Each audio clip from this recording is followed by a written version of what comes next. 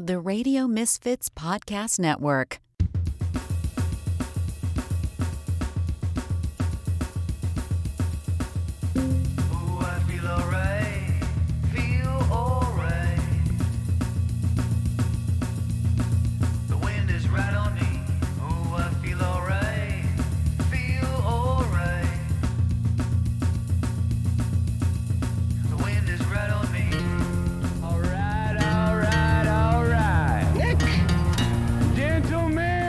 Your buddy, kind of guy you can drink a beer with. Start your engine!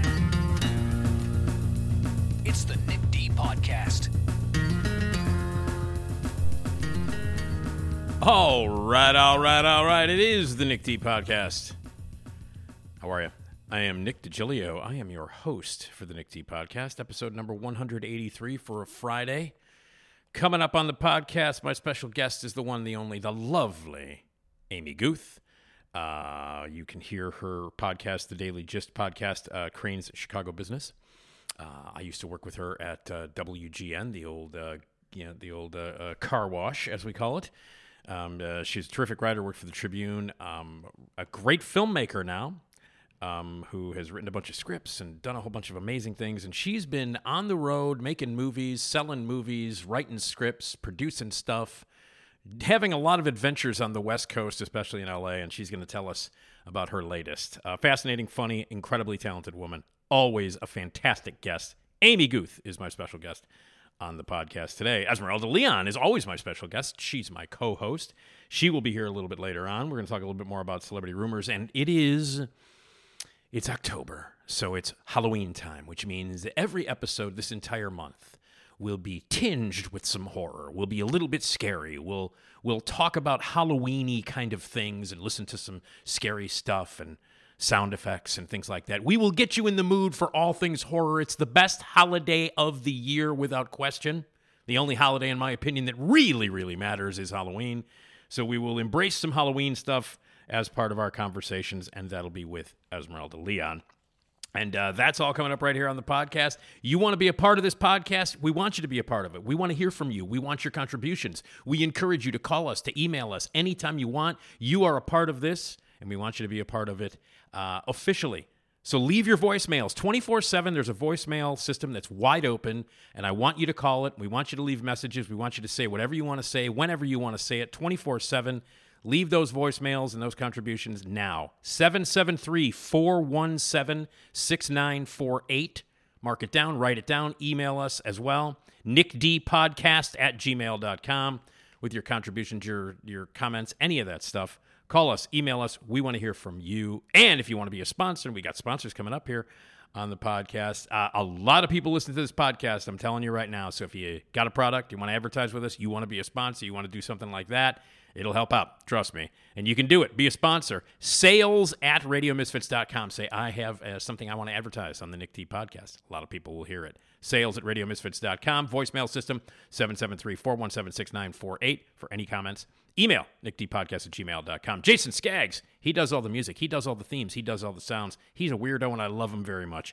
Ed Silla and everybody at Radio Misfits, we couldn't do it without Ed. Please take the time to share, like us, rate, and review us on every single platform, and check us out. And check out all the other podcasts that are at radiomisfits.com. And we have a 24-hour streaming service. It's just like radio, only a lot cooler. You can hear unheard music from unsigned bands from the Unheard Music Show. Great music 24/7, plus incredible episodes of the informative and varied and entertaining and funny and great podcasts that you can find at Radio Misfits. All of that is live streaming 24/7 at radiomisfits.live. You can hear this podcast daily at 3 p.m., and you can hear my other podcast. That show hasn't been funny in years, the SNL podcast, daily at 9 a.m. So my podcasts get played, and every other podcast get played, and it's like a radio station, like I said, only cooler with incredible music. Radiomisfits.live. Get in there right now. Hey, you want to be a part of this podcast? Well, how about being a part of this podcast live? Let's pack the place. Tuesday, October 24th, at Zanies in Rosemont, one of the greatest comedy clubs in the country, we are doing another live broadcast. It is the Nick D Podcast Live. It'll be me on stage hosting. My co-host will be Esmeralda Leon. We're going to talk horror. We're going to talk comedy. We are going to give away some Halloween weird-ass candy. We got some trivia questions where we're going to be giving away prizes. The greatest restaurant in the world, the Gale Street Inn, has supplied us with some dinners to give away.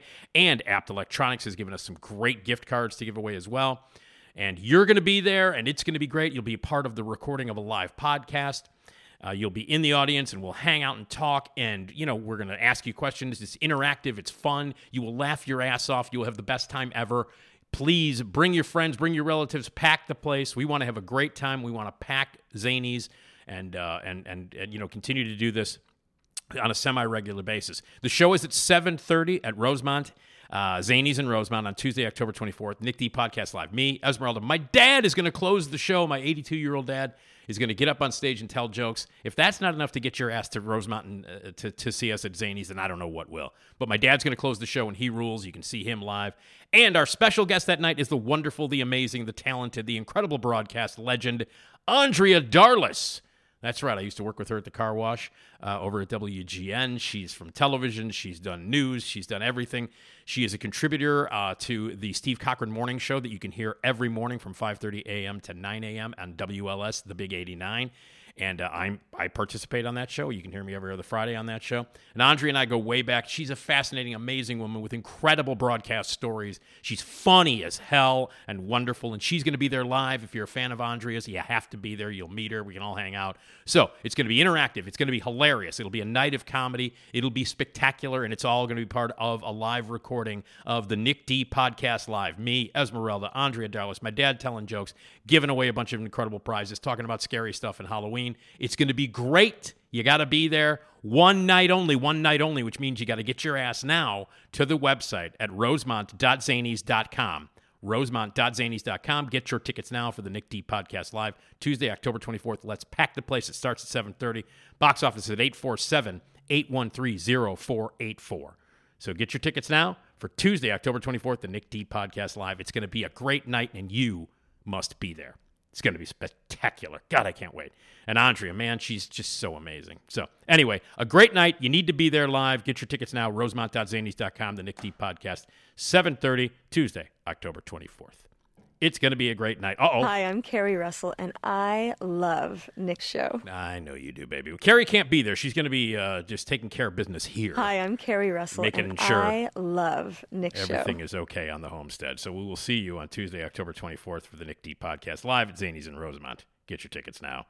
Amy Guth, she's lovely. She's amazing. She's hilarious. She's awesome. She's going to be joining me in just a couple of seconds. But first, hey there. Are you tired of the same old stories? Well, buckle up, because Brian Alaspa's Devoured, yeah, that's right, Brian Alaspa's Devoured is about to take you on a wild ride. St. Louis is teetering on the edge with riots, unrest, and the mayor's downright stubborn insistence that the 4th of July must go on. But don't tell that to Public Safety Manager Logan Field. He's got problems bigger than the most overcooked barbecue. With a deadly attack, a missing boy, and mysterious events that make your Aunt Sally's ghost stories look like a fairy tale, something sinister is brewing in the city. Logan's at his wit's end. The only help he can find is a struggling hunter and a professor who's a whiz with ancient evils. It sounds like the start of a bad joke, right? But there's nothing funny about what's awakening in St. Louis. So join the race against time as this unlikely trio faces down an evil as old as time itself. Think your commute's tough? Try saving a city from being, you guessed it, devoured. Brian Alaspa's Devoured will have you laughing and gasping and frantically flipping pages. So grab some popcorn, turn down those lights, and dive into a world where saving the city just might be the craziest 4th of July ever. And trust us, it's more exciting than a sparkler, and the only thing that might get burned is the midnight oil as you read till dawn. Brian Alaspa's Devoured. Thrilling, chilling, and the perfect way to spice up your summer. It's available now in paperback for Kindle exclusively through Amazon.com. Brian Alaspa's Devoured. Congratulations. You're about to listen to the Nick D Podcast. It's by far the best decision you've made today. It makes the other podcasts seem like crap. Oh yeah, don't be a jagoff.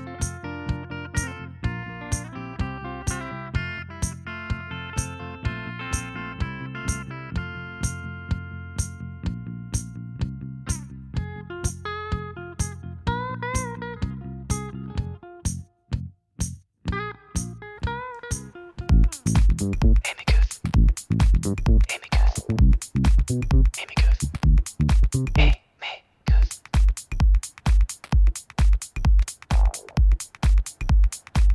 Yeah. I'm telling you, Amy, every single time I just feel like, okay, it's time to drop some Molly. Completely. Every time I hear Yep. that. Cue the glow necklaces. We're doing this. Exactly. But I love it. You can't not do a little dance in your chair when you hear that song. That's the amazing Jason Skaggs. You know Jason. Good Yes, old I do. Skaggs. He's an amazing dude. Does all the themes Yes, and he the is. sounds and all that cool stuff for us here. It's the lovely Amy Guth, as I've always called you. How are you, Amy? I'm well. How are you, Nick? I'm not bad. It's always great to hear from you. Out there you're still out there in La La Land, as they call it, correct? That's right. Yeah. That's right. I still am. Making movies and Yeah. Doing all the things. doing all the things. And you're still doing the Crane Chicago Business, I am. Daily Gist podcast. Before we get into all the crazy shit that you've been doing over the past month out there in LA and working in the world, tell us about Daily Gist and how people can hear it and what's up, what's going on there. So Crane's Daily Gist is a podcast that I do for Crane's Chicago Business, and it's kind of a quick rundown of here's some top business stories that you need in Chicago today. There's a car drag racing outside of my window right now. It's fine. LA. It's LA, man. You're putting us right in you're giving us the feel of LA right now. That's right. I'm giving you some room sound right now. It's like Sense Around. We're in Sense Around today. Totally. But it's the kind of the top business stories that you need in Chicago. And then I interview generally a journalist from Crane's newsroom, but sometimes a business leader or an academic that's doing research on something to kind of shed some light on a news issue. And so that's weekdays on Spotify or Apple Podcasts or, wherever people get their audio. Daily Gist podcast. Amy does a great job with that, and you work with one of my favorite people, the wonderful Todd Manley. Always love to give him a shout out. I love him. Oh, absolutely. Todd is my partner in crime on that, and we work together every day. And we've known each other so long and worked together for so long. We almost like communicate telepathically at this point. We 2 words and he knows where I'm going with something already, So we work together really well and have a really fun time working on that. And he's so creative. Like I love it when we're able to get like press conference audio or something like that. One episode in recent memory that he did that was so cool. We talked with Steve Daniels, and he had been reporting on the trial of the ComEd 4, and we got all of that wiretap audio that was played in the courtroom, and Todd kind of interlaced it between the conversation that I had with Steve, and it was just such a standout episode because it kind of took you in the courtroom as Steve was talking about it. And so it's like, he does creative, cool stuff like that. That's just so fun. Yeah, he's a brilliant dude. He really is, and also was integral in getting me the overnight gig at GN after years of part-time stuff. So I've always owed him a great deal. And always great to hear about Todd and you guys working together. So awesome. So make sure you check out the Daily Gist podcast, Crane's Business. All right, cool. And we're closing in on our 3 millionth download, which is cool. A cool milestone. Wow, that'll be hopefully next month, unless suddenly no one listens over October. But in theory, we hit that milestone in November, which will be cool. Wow. How long have you been doing 3 million downloads? How long have you been doing that? We started it the first week of March in 2019, and so it's been an interesting kind of path to follow because it was right at the time when the Boeing plane was grounded after that second crash, and so like the whole story of the Boeing plane being grounded was such a long through line on the podcast, and then it became about the travel industry grounded because of the pandemic, and then like now it's travel recovery, and just in like this week I reported about how Boeing just bought a bunch of planes because they're really doubling down and kind of used the pandemic as a time to reimagine the airline. So it's just kind of been interesting, like how the aviation industry has figured through the entire thing, all these years of doing the podcast, which is kind of a cool little thing to follow. Here's a movie that I don't know if I've asked. It's a new film, but here's one that I really think you should see. And in fact, I think it's one of the best movies of the year. From this point of view, are you familiar with the movie Dumb Money? Yes. I have not seen it though. It's Amy. You got to see it. Okay. I've seen it twice now, and I loved it the first time, and the second time I saw it.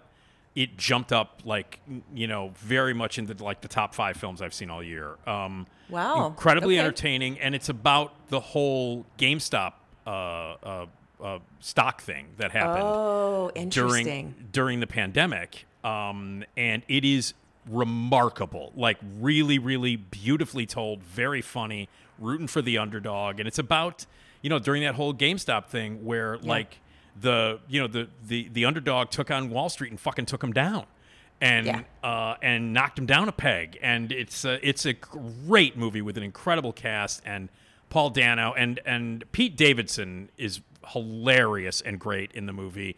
Nick Offerman is in it. Seth Rogen is in it. It is an incredible cast and a great story. And I think because you've been covering this shit, closely at Cranes for so many years, I'm telling you, the way they tell this story and the way that one of the things that's really amazing, Amy, is that they recapture or really bring you back to the lockdown time. That whole feel with the masks and doing this and trying to work and all that stuff. And they really capture that and how everybody was under the grip of this horrible thing and people were just trying to get by. And that's what the movie is ultimately about. And it also tells an incredibly captivating story about, stocks without getting lost in it. It made me, after I watched it, I loved it. And it made me hate Adam McKay even more. Interesting. because of how goddamn good this movie is without being, over the top and preachy. Right. Or or not having to have a lot of knowledge about trading and how that all works. I seriously, the second time I was like, you know what? This goddamn thing is one of the best movies of the year. And I remember, the first time I saw it, and it's only been out about a month. And the first time I saw it, I was incredibly thoroughly entertained by it and thought it was just fantastic. And then the second time I'm like, no, fuck it. This movie's important and people need to see it. So you got to check it out, Amy. Dumb Money. I will. I'm sure it's probably playing right down the street from where you are right now. Well, there's 12 billboards for it, every direction I can drive. So yeah. So are you getting used to? You've been out in how long? You've been out in LA now? Like proper. You've been there for a while now, staying kind of there, right? Yeah. I got there in June. Here in June. So yeah, it's been a minute. I'm in a weird phase of it right now where I'm like, okay, my Chicago brain tells me I should be freezing by now. Yeah. But it's 82 degrees outside, so I don't understand I've been waking up going, how do I get dressed today? But then I look at it, actually the other day it was 72 here, but it was 87 in Chicago. I was just going to say, Amy, until today is the first day that we're going to have some proper fall weather. Because it's been absurd. The last week has just been fun. And I tell you this, you know me, Amy, lifelong Chicagoan.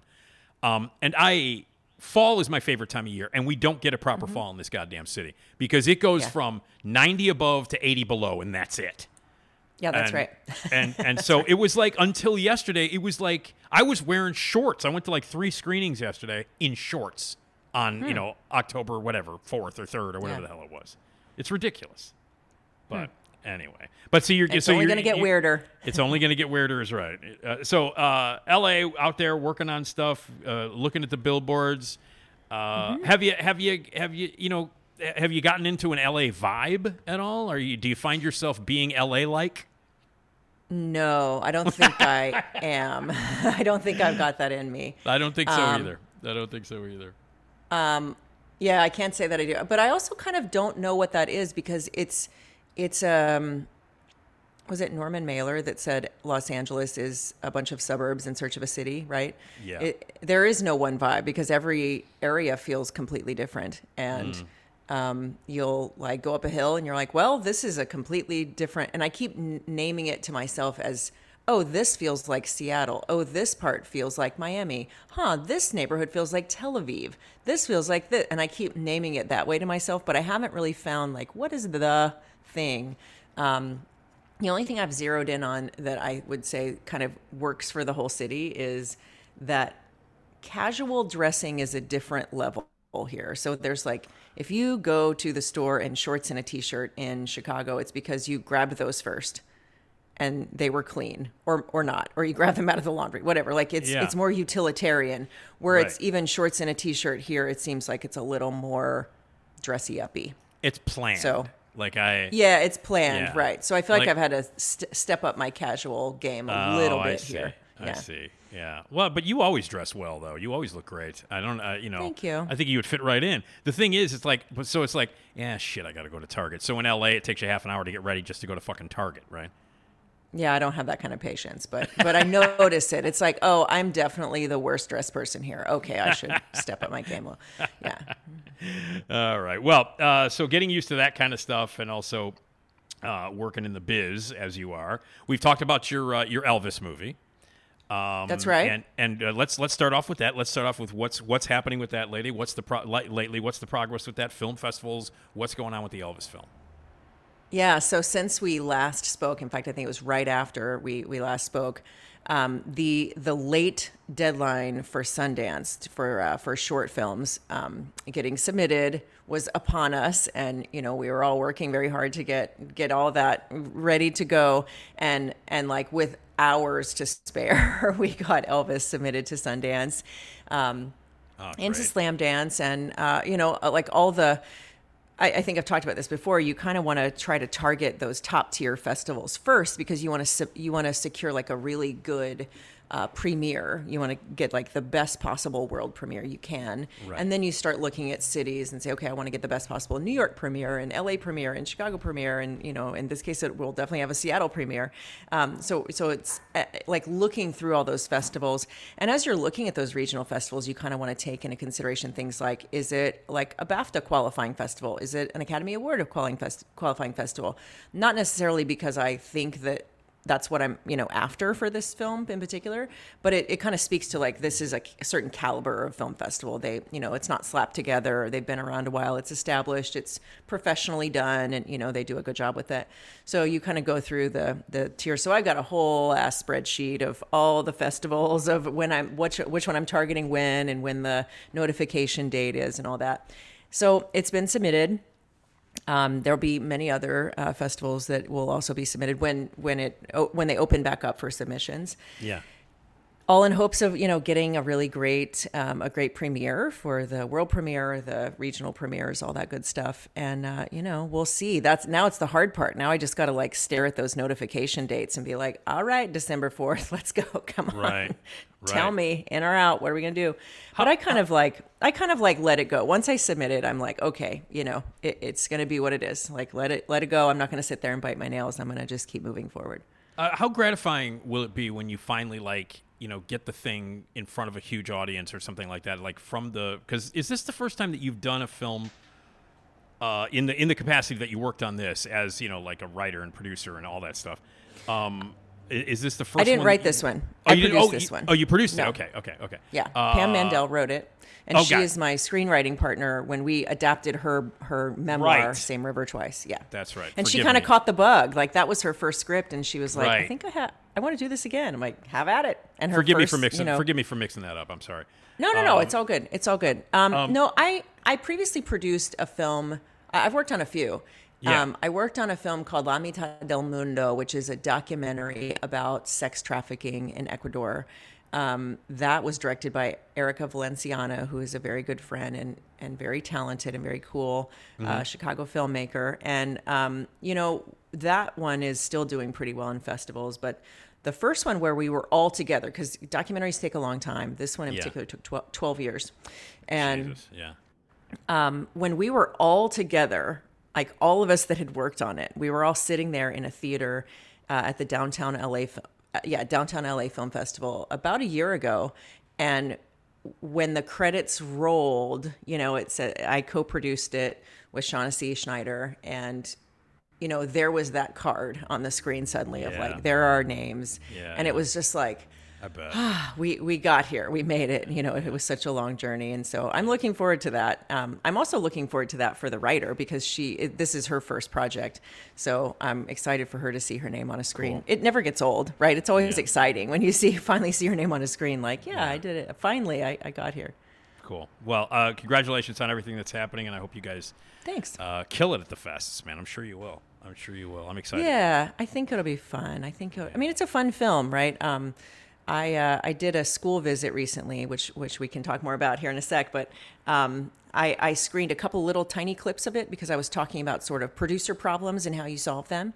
Yeah. And so I screened a couple clips along with some behind the scenes video that I had taken on my phone. And what's interesting is like, it was the first time people had seen any moment of it. And it wasn't a screening, to be clear. It was like, 10-second clip. Yeah. But it got a laugh on this part. I was like, oh, right. That's a funny part. I forgot. I've watched it 600 times. I forgot Yeah. that's very, very funny right there. Yeah. So that was kind of fun. So I'm also looking forward to like, do the laughs land where we, hope that they do. Now, you didn't put this in the movie, did you? At all? Motherfucker, food eater! That's not it. You didn't put that in there. No. No. But you know what? I like to be clear, I'm not an actor. I'm not an actor at all. But I do in the script Open Road, which is one that I'm, helping to push forward right now. I co-wrote Right. that with Rocco Cataldo.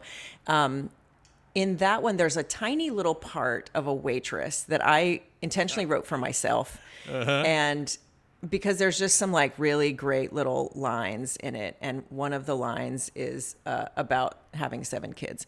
And she's kind of saying it as like a retort to a guy, like kind of winking at her, right? Kind of warning him, like, don't, last time somebody looked at me like that, I had, baby number 7. So I realized, like, if I really, in my heart of hearts, I have to admit that I'm not pursuing an acting career, but also I love the idea of just kind of dropping in for small bit parts of like little character roles, like this like hillbilly waitress that says a thing about baby number 7 or whatever. Yeah. So, and I was thinking, and I have this habit every time I decide on a goal or a thing I want, I kind of say, well, what's the biggest version of that to make sure that I'm not playing small? And I thought, the biggest possible version of that is that like someone runs up to me and says, motherfucker food eater, right? Like someone quotes something back to me if they're like, hey, it's baby number 7 or whatever, like to know that like I got like, nobody knows my damn name, but they know, hey, you're that woman that said that funny thing. Cause that line stuck with me. And I feel like that's the milestone that I want to hit. So in about 7 years, you're going to be walking down the street and someone's going to go, baby number 7. Right? Totally. That's what they're looking for. Because when I think of you, Amy, I think hillbilly with 7 babies. That's the first thing. That's right. That's exactly right. But also, you know what? I grew up in the South, and I have met some characters in my life, and I've got to channel that somewhere. Absolutely. Yeah, that's great. Well, I mean, and maybe at some point you can have an exchange like this. I don't know. You just stay around here to fuck my mother and eat her food. Matt. Oh, he moves. You're a little fucking asshole. Try something. Jim. Motherfucker, food eater. There it is. All right. I have to play that every time you're on, Amy. I have every time. Every single time. So anyway, and that, of course, for people who might not know, that's from River's Edge, by the way, which was screened in 35 at the Music Box Friday night. That's so cool. Yeah. They screened. You know what they doubled it with? What? Heavy Metal Parking Lot, the Judas Priest short. Wow. Yeah. Wow. So it was like 80s, full on like 80s, that kind of mentality. Yeah. That's a banger of a night right there. Hell of a night right there. There you go. All right. Anyway, so the Elvis movie is out there. Now, speaking of movies now, and it is October, and Esmeralda is my co-host, and we will be talking right after I talk with you. She's going to be joining me. We're going to talk about Halloween and horror movies, and we've actually got a live podcast that we're doing at Zany's, which you were a part of, one of them, Amy. Yeah, thank you for being awesome. That. Well, we're doing one on Tuesday, October 24th at Zany's in Rosemont, and Andrea Darlis is going to be our special guest, the lovely Andrea Darlis. I love that. Yeah, and so it's going to be me and 2 lovely ladies on stage. It'll be fantastic. Totally. Yes. And we're going to be giving away Halloween candy and talking about scary stuff and movies and things like that. Now, for Halloween, you try to watch, like 30 horror movies for the month, and you've set out on that trek to watch horror during the month of October. And you were telling me a little bit off the air and a little bit through texts and emails and stuff that you did watch a couple of movies, and one of them that you hated beyond all comprehension. So every That is a good setup. So yeah, every October I try to watch 30 horror movies. I don't usually get there, but it's really fun to just watch all kind of stuff. And I try to mix it up with some like psychological thriller and some like good slasher stuff, and just mix it up and watch a lot of stuff. Yeah. So I watched Abandoned. It is directed by Spencer Squire. It has Emma Roberts, John Gallagher Jr., Michael Shannon, Kate Arrington, those folks in it. And it's a perfectly doable story. It's actually visually it's quite interesting. You don't really see a lot of the monsters, right? So it's kind of this couple moves to the farmhouse. Woman has they have this new baby. She's dealing with some postpartum stuff. The house was the scene of a murder, so it's haunted as fuck. Like, very good setup. Like, I'm in, great. Yeah. However, there's a couple edits with issues and sight lines that kind of took me out of it pretty early on. At one point, like, the realtor is clearly looking the other direction from the couple she's selling the house to. So the little like technical stuff kind of took me out, when otherwise like the picture is quite pretty. Set design is quite pretty. Emma Roberts and John Gallagher Jr. are great. He's a theater guy. That guy's got a Tony. Yeah. They're great. Michael Shannon is great as a creep. Oh my gosh. He's like, but he's a creep that turns out to not be a creep. You feel kind of sorry for him at one point. And he does a great job, and it's so like everyone's so talented, but there's stuff in it that I was like, are you fucking serious? And I was getting madder and madder as I kept watching, because it like gives into stuff that would have, I'm like, that would be controversial in Mad Men set in the 60s, and we're doing that now. Like, this was, this movie's it was made in 2022. So for a movie that recent to fall into like blame the woman tropes. Oh. So I left it not knowing. I was like, oh, this isn't even a ghost story. This is a commentary on like women in postpartum depression. Oh, made by a man. Made by a white guy. And I was like, okay, young white guy making a story. And in it, he just makes her look so helpless and victimizes her in a way. At one point, she's like speaking to a psychiatrist played by Paul Schneider, and he's being a dick for sure. But like, that's completely normalized in the thing, right? Like, she's saying, no, I'm telling you, there's stuff in this house. I'm feeling watched, like stuff's going on. Well, that's not what your husband said. Like, and that stands, like, that's not challenged. Oh, okay. The level of misogyny in this movie, by the end of it, I was like, every 10 or so seconds, like, you fucking serious? You fucking serious? I was getting so angry because it was so triggering. I was like, oh, this old trope of the woman is crazy, the ghosts aren't real. And also, like, their marriage, here are two, perfectly good actors. Their marriage is garbage from the beginning, because it's not believable. There's stuff that doesn't make sense. Like John Gallagher's character, he's like, it seems like somebody dropped something in the edit, right? Because suddenly he's really feeling a lot of feelings, but we never saw why. Mm-hmm. Either he's completely overreacting to his wife just struggling to be in a super fucking haunted house and dealing with postpartum stuff, or he's just suddenly acting out, or we just like dropped a scene in there somewhere. Like, there were technical issues with it, but the misogyny was so blatant in a way that you could tell, like, it wasn't a commentary about misogyny. Yeah, it was which is the case for Rosemary's Baby, because Rosemary's Baby is, but that whole movie's about that. That's the whole movie. Yeah. This, I did not feel that. If that's what he was aiming at, if the director was trying to do that, if he was like, oh no, I'm trying to make, like, play on the trope of this, he didn't get there because it didn't name it enough, and it didn't. I just like wasn't all in on it because because technical issues took me out, and like the story was just so heavy-handedly blaming this woman that even at the end of it, when it's resolved, you're like, oh, so it was in her head the whole time, and it was a matter of her getting the strength to confront a ghost that made her psychosis go away. Are you joking? So it was like this, the ghosts were like this externalization of her mental health. And I was like, okay, that pissed me off. I wanted more from that movie because it's actually very lovely. Like, it opens with this beautiful farmhouse and they've moved out there. And then there's a whole side story where the guy, the husband, John Gallagher Jr., he's a veterinarian. And so like there's a whole side story about, you know, if you're living in the country and you're a veterinarian, you have to like, you know, deal with farm animals. So he's like killing pigs at one point and boiling them to decide if they have a disease. And that really never pays off. And you keep like seeing close-ups of like this rope where the swing is hanging.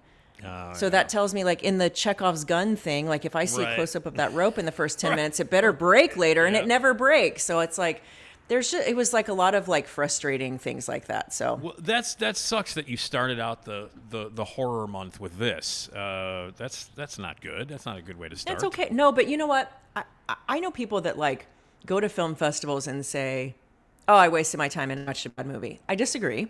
Mm-hmm. I think it is valuable to watch a movie that you love, and it is just as valuable to watch a movie that you've got problems with. Because if you do that enough, you eventually are able to articulate what you don't like about it. Right. And it makes you either a more discerning viewer or better, if you're in this business, it makes you better at what you do because you can say, hey, man, I kept seeing the boom mic shadow on the wall. So that suddenly that makes you a person who is very conscious of where the boom operator is standing and where their shadow is. That's an interesting way. That's a really interesting way of looking at it, Amy. Because I mean, as you know, I've been reviewing movies for like 38 years almost. Yeah. And that's what it comes down to. People are like, how can you sit through so much shit? And I'm like, well, it's tough sometimes. But you know, like there's always something. At least like you can. Interestingly, you know, like what I try to do is like analyze the movie or try to make it entertaining for people when I talk about it. But there's no question that even when I sit through a shitty movie, I get something out of it. Yeah, that's right. Yeah. And I think it teaches you to like be so discerning that you can break out the elements. Like I could say the cast was spectacular. There were a couple of sightline things that were, you know, that didn't work for me and took me out of it. Yeah. And so it's about sightline. It's about technical things. It's like, If I mean, no one involved with that film asked my opinion, and they probably never will. But if they, you know, had like said, hey, what do you think of like an early screening? If I would have been in the audience, I would have said, hey, you know, these technical things kind of take me out of it. Yeah. And it's like with writing, any kind of creative thing, if there's a technical issue, if there's a typo or whatever, it takes you out of the message a little bit. It takes you out of the creative experience that this group of people is they're giving you, or the writer is giving you. It pulls you out. And so it makes you like a more discerning viewer or reader or whatever to like name those and be able to pick them apart and not just say, you know, as a blanket, I loved it or I hated it or whatever. Like you have to be able to be nuanced about it. No, that's a great way of looking at it. Okay, now, so you did watch another one, correct? Another one in your attempt? Right. I watched No One Will Save You on Hulu. Okay. Mm-hmm. Which I did not see that coming. I missed a detail. You know, like when you're like flipping through the stuff on Hulu, there's always like it's like the Hulu movie poster, but it's like whatever that image is that shows you like click on this or don't. You know, the little thumbnail there. Right. I missed a very important detail at the top of that picture. So I did not see the thing coming at all. And later at the end of it, I was like, oh, there is a person outside of that house. Above it. Got it. Okay, that's an important detail I missed. I just saw this like cute little house and I was like, oh, another farmhouse movie. I'm doing that. Right. What is fascinating, I loved this movie despite like, okay, what the fuck is happening? It's new, by the way. It's brand new. Brand new. Yeah. And you're right. The poster art is very strange if you don't see the dude floating above the That's right. above the house, which is right, because you see a farmhouse and you think slasher. Right. So I was expecting slasher, and you get up, you wake up with this woman. She like wakes up and starts her day, and she has this like very charming. She lives alone in this farmhouse, very charming, but like there's some childlike sort of elements, and she's a seamstress, and she's created this little miniature village, and so like you're kind of okay. She's sort of living in this world that's maybe a little childlike, little whimsical, whatever. She finishes sewing a dress and she packages it up very beautifully with a little note, and she goes into town and mails it, and she sees a guy that she perhaps has a crush on and waves, and he doesn't really wave back, and you get 26 minutes in and you realize there's not been a word of dialogue, and it's fine. Oh, that's cool. There is one line in the whole movie and you don't miss it because it's so much about her inner journey and her inner thing. Wow. It's totally weird. And the budget is over $22 million. I looked it up and I was like, really? For like a farmhouse slasher? Okay, whatever. And then I start seeing the special effects roll in and I'm like, oh shit, that's why this is $22 million. Yeah. At the end, you've got to sit through the credits. It is the longest and weirdest credits I've ever seen. Okay. Because the list of all the artists, of all the, there's a lot of CGI in it, right? There's a lot of effects. There's a lot of stuff. The list of people attached to this movie, I'm like, oh my God, there are hundreds of people attached to this movie. Hundreds of people worked on all the effects and worked on it in post. It's fascinating. Wow. And the lead, Caitlin, I think you say Dever, Dever, she's excellent. She has one line. She's got one line of dialogue in the whole thing, and yet she's so good. Awesome. And fights like hell when the monsters show up. The monsters are very scary and weird. There's a lot of psychological weird shit. There's a lot of like woman kicking ass, and I'm always thinking in horror. And movies, as opposed to the shit you watched before that. That's right. Of like being victimized by literally every man around her. Right. Of including a baby. Like even she's victimized by a baby. Like there's so much just victimizing happening in that in Abandoned. Yeah. That this one I was like, I'm always asking myself in horror movies, what would I do in that situation? Well, I wouldn't put on fucking heels and run through the woods. That's for goddamn sure, right? I'm gonna stay and try to kill that motherfucker or whatever. Right. So in this one, I as I'm thinking through that every time, I was like, that's what I'd be doing. Like if this level of attack was happening to my world. Yeah. And the monsters look like that motherfuckers, or plural, there's several. I'm probably going to die anyway, so I'm just going to fight like hell and stab things with scissors or whatever I have handy and just fight like hell and get it done. That said, like if you were to, I can imagine, I was thinking about that this morning too. I was like, pitching this movie must have been kind of a whole thing. Like, okay, this woman lives alone. There's no dialogue, but suddenly very creepy monsters from outer space show up. You with me? People would have been like, what? That does not make sense. Oh, and the monsters are kind of spider-like. Cool. Like that would be a hard sell. Yeah. But I was really into, I don't know, I'd be curious to hear your take once you watch it. But I have not watched it yet. But I definitely, after hearing your review of it, absolutely I'll watch it. No question.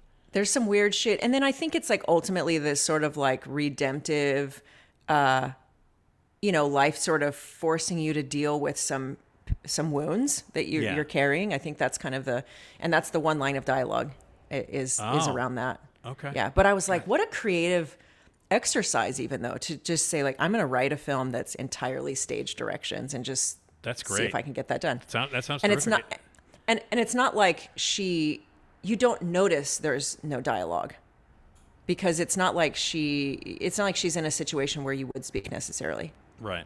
Wow. It's just situations where you'd be having this inner experience. Yeah. I thought it was really creatively done. Very cool. No One Will Save You. No One Will Save You. It's on Hulu now, and I definitely will watch it. No question about it. Yeah. Directed by Brian Duffield.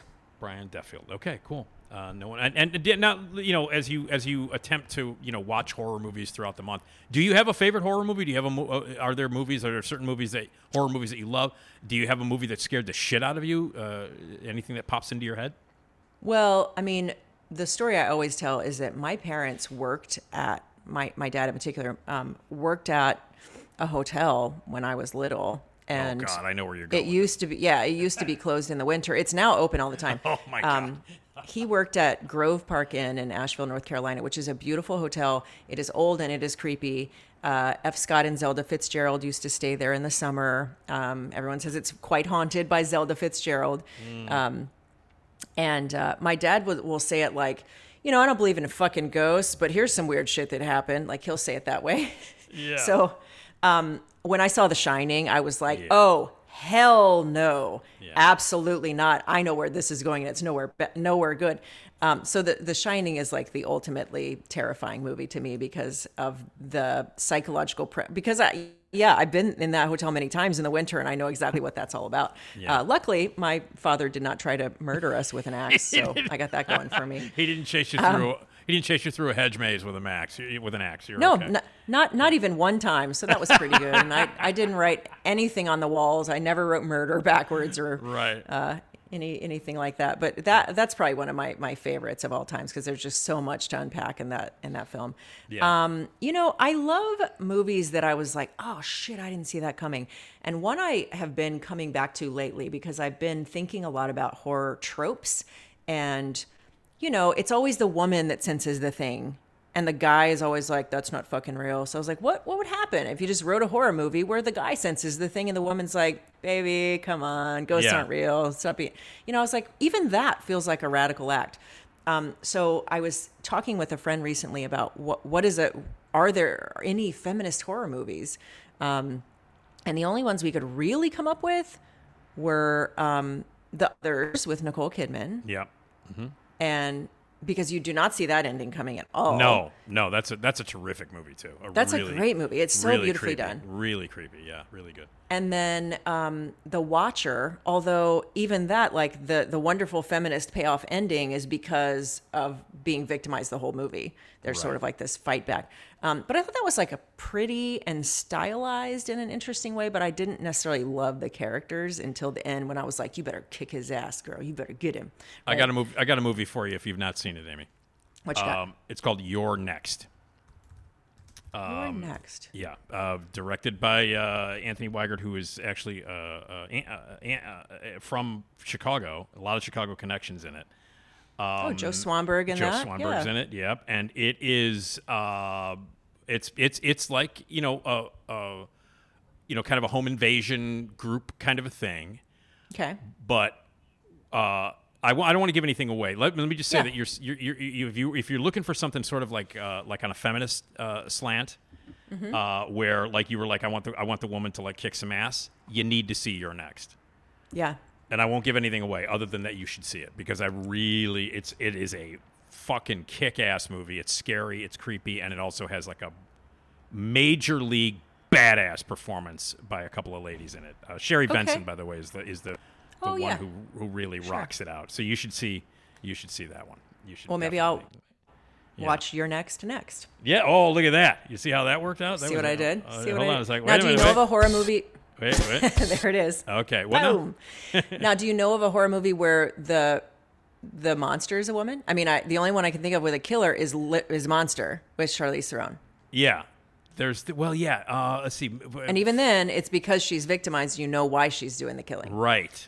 No, that's well. I mean, Friday the 13th, the original Friday the 13th, the woman is because it's Jason's mother, and it's that's right. And she's pissed because the counselors were all fucking. They were all fucking and drinking while the kid was drowning. So that's why she's running around. A lot of people forget that in the first Friday the 13th, it's not Jason. Jason didn't pop up until the second one.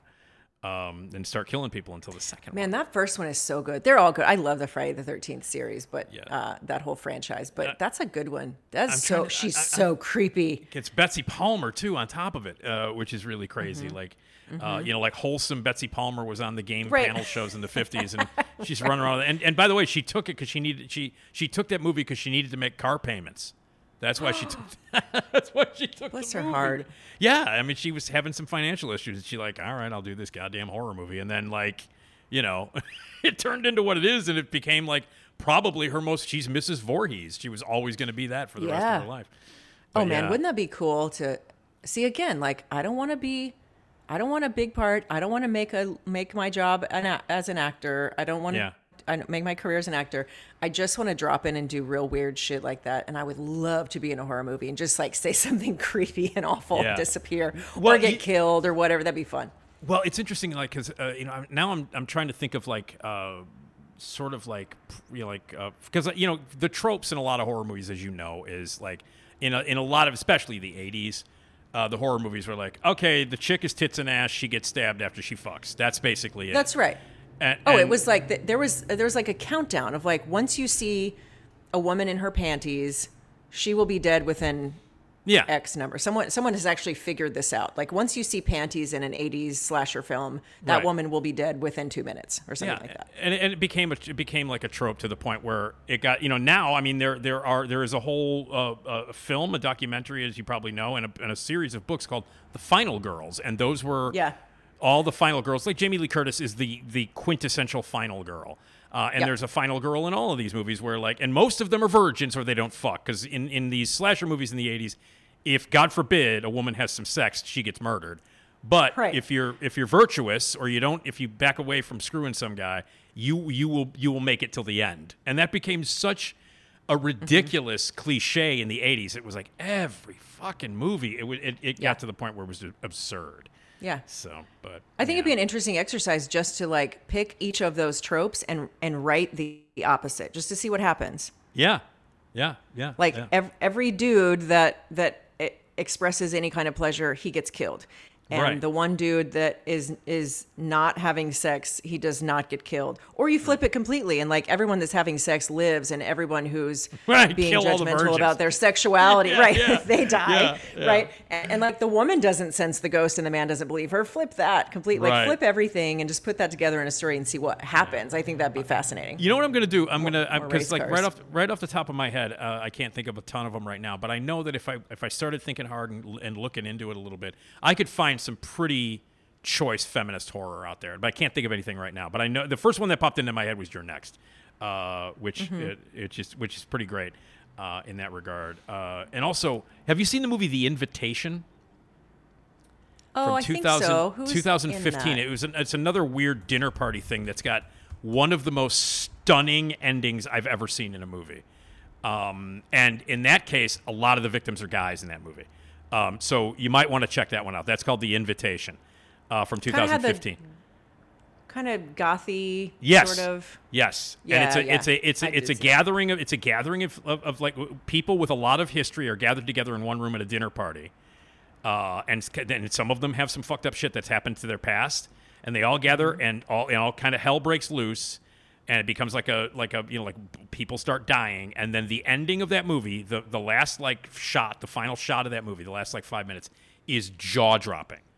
It's jaw dropping, and it's called The Invitation from 2015. There was one from last year called The Invitation, not that because that's a piece of shit. The one from 2015 is the one to check out. So make sure you check that out. Now you mentioned that you went to a school. This was outside of Baltimore, and you did a visiting scholar thing. I'd love to hear about this. Tell me about that. You said you mentioned it earlier that you showed some clips from behind the scenes. What was this? And tell me about this adventure that you went on at this college. Yeah, I was out in Washington College. It's outside of Baltimore. It's on the eastern shore of Maryland. It's very beautiful out there. And it's a great school. It's such a wonderful school. And I was there. I first gave kind of a craft talk about adapting work to screen, whether that work is journalism or fiction or a memoir, whatever that is, adapting that to screen and how you approach that process. And that was a valuable exercise for me to put talk together, because how often do we sit down and say, how do I know the things that I know? Yeah. And how do I know how to do the things that I do? Because I think so much of what we do is on autopilot because we've just learned it and gone with it and kept moving forward. Like if you had to sit down and say how to be a great host and you were going to give that talk, you'd be like, well, I don't know, you just do it, right? Right. But to sit down and break it apart, what are those elements that I can actually name and explain to people? That's a valuable exercise. So that was the first one that I did, and that was really fun. And I felt validated by that because I saw students taking notes, and I feel like, okay, no one was checked out. They were taking notes, so something I said was valuable there. And then I did this other one where I was being interviewed on stage, and we kind of took it clip by clip of different things I had worked on. And I got a variety of stuff.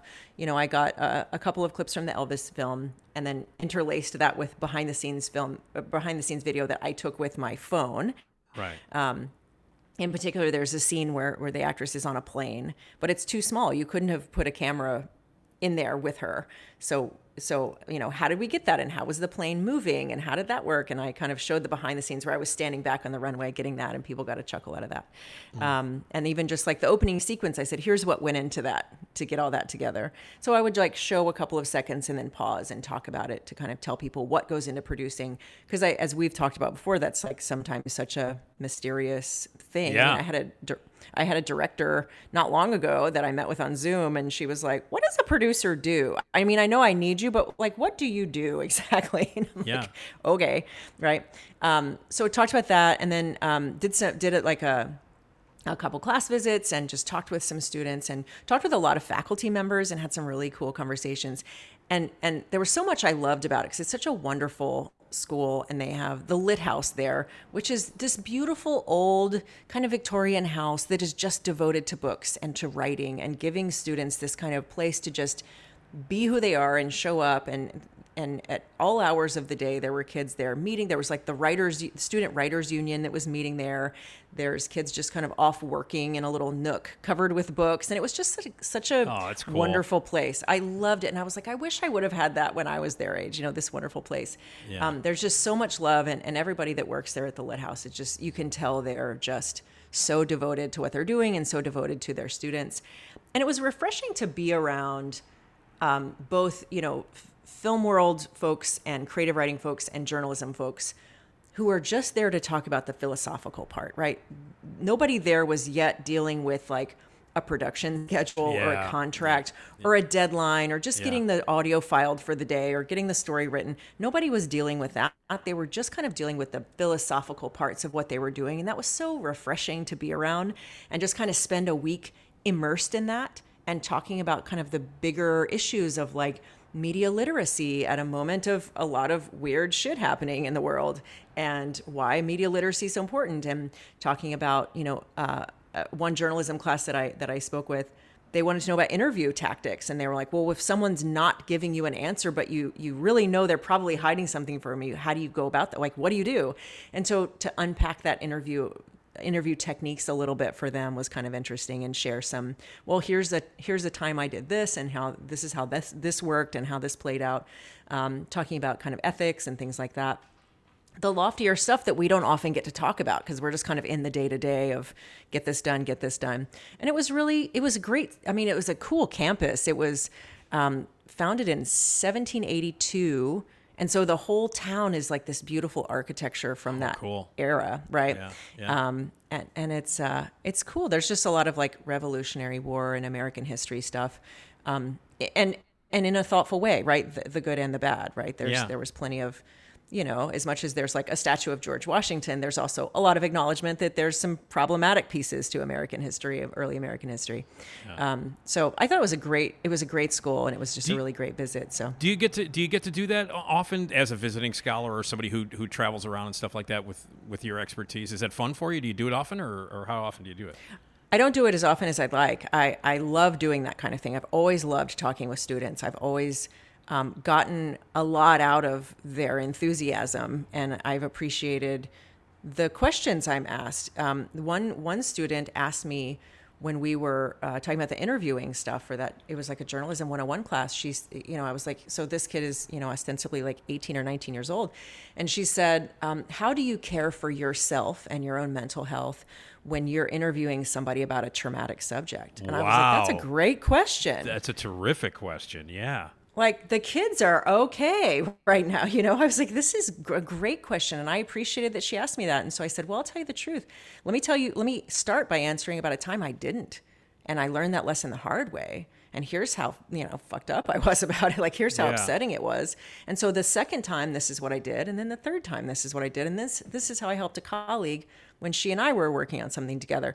So it was, I was like, it was for me, a powerful place to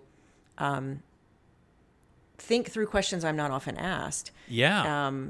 And think about these kind of bigger philosophical things. And I like got so much good energy from, I met so many amazing students and so many wonderful faculty members that were just so devoted to their discipline and the thing they're doing. And I got a lot out of that. I left thinking like, I hope that they got something out of it from me, because I got a lot out of it for them. So I don't do that as often as I'd like, but I love doing that. I bet, man. When I'm able, I think it's really important to like have conversations like that. Well, it's also, I think it's great because, like, as you said, like every once in a while you need confirmation that the world is not completely fucked. And so That's right. when you've got like 18, 19, 20-year-olds who are like really paying attention or really have these, or really letting it in, or asking intelligent questions, or the feedback has been amazing, You walk out and you go, okay, cool, I'm good for a little while. I'm not gonna Mm-hmm. be as down on the world because I know that these kids are out there, which is great. Yeah, that's right. That's right. Yeah. And I stopped one night. I stopped by the school paper, the Elm, and talked with their student leadership there. They were great. Yeah. They were wonderful. We had such good conversations. And I closed the conversation by saying, okay, what are you aiming at? What's your goal right now? Like, what do you want to do after this?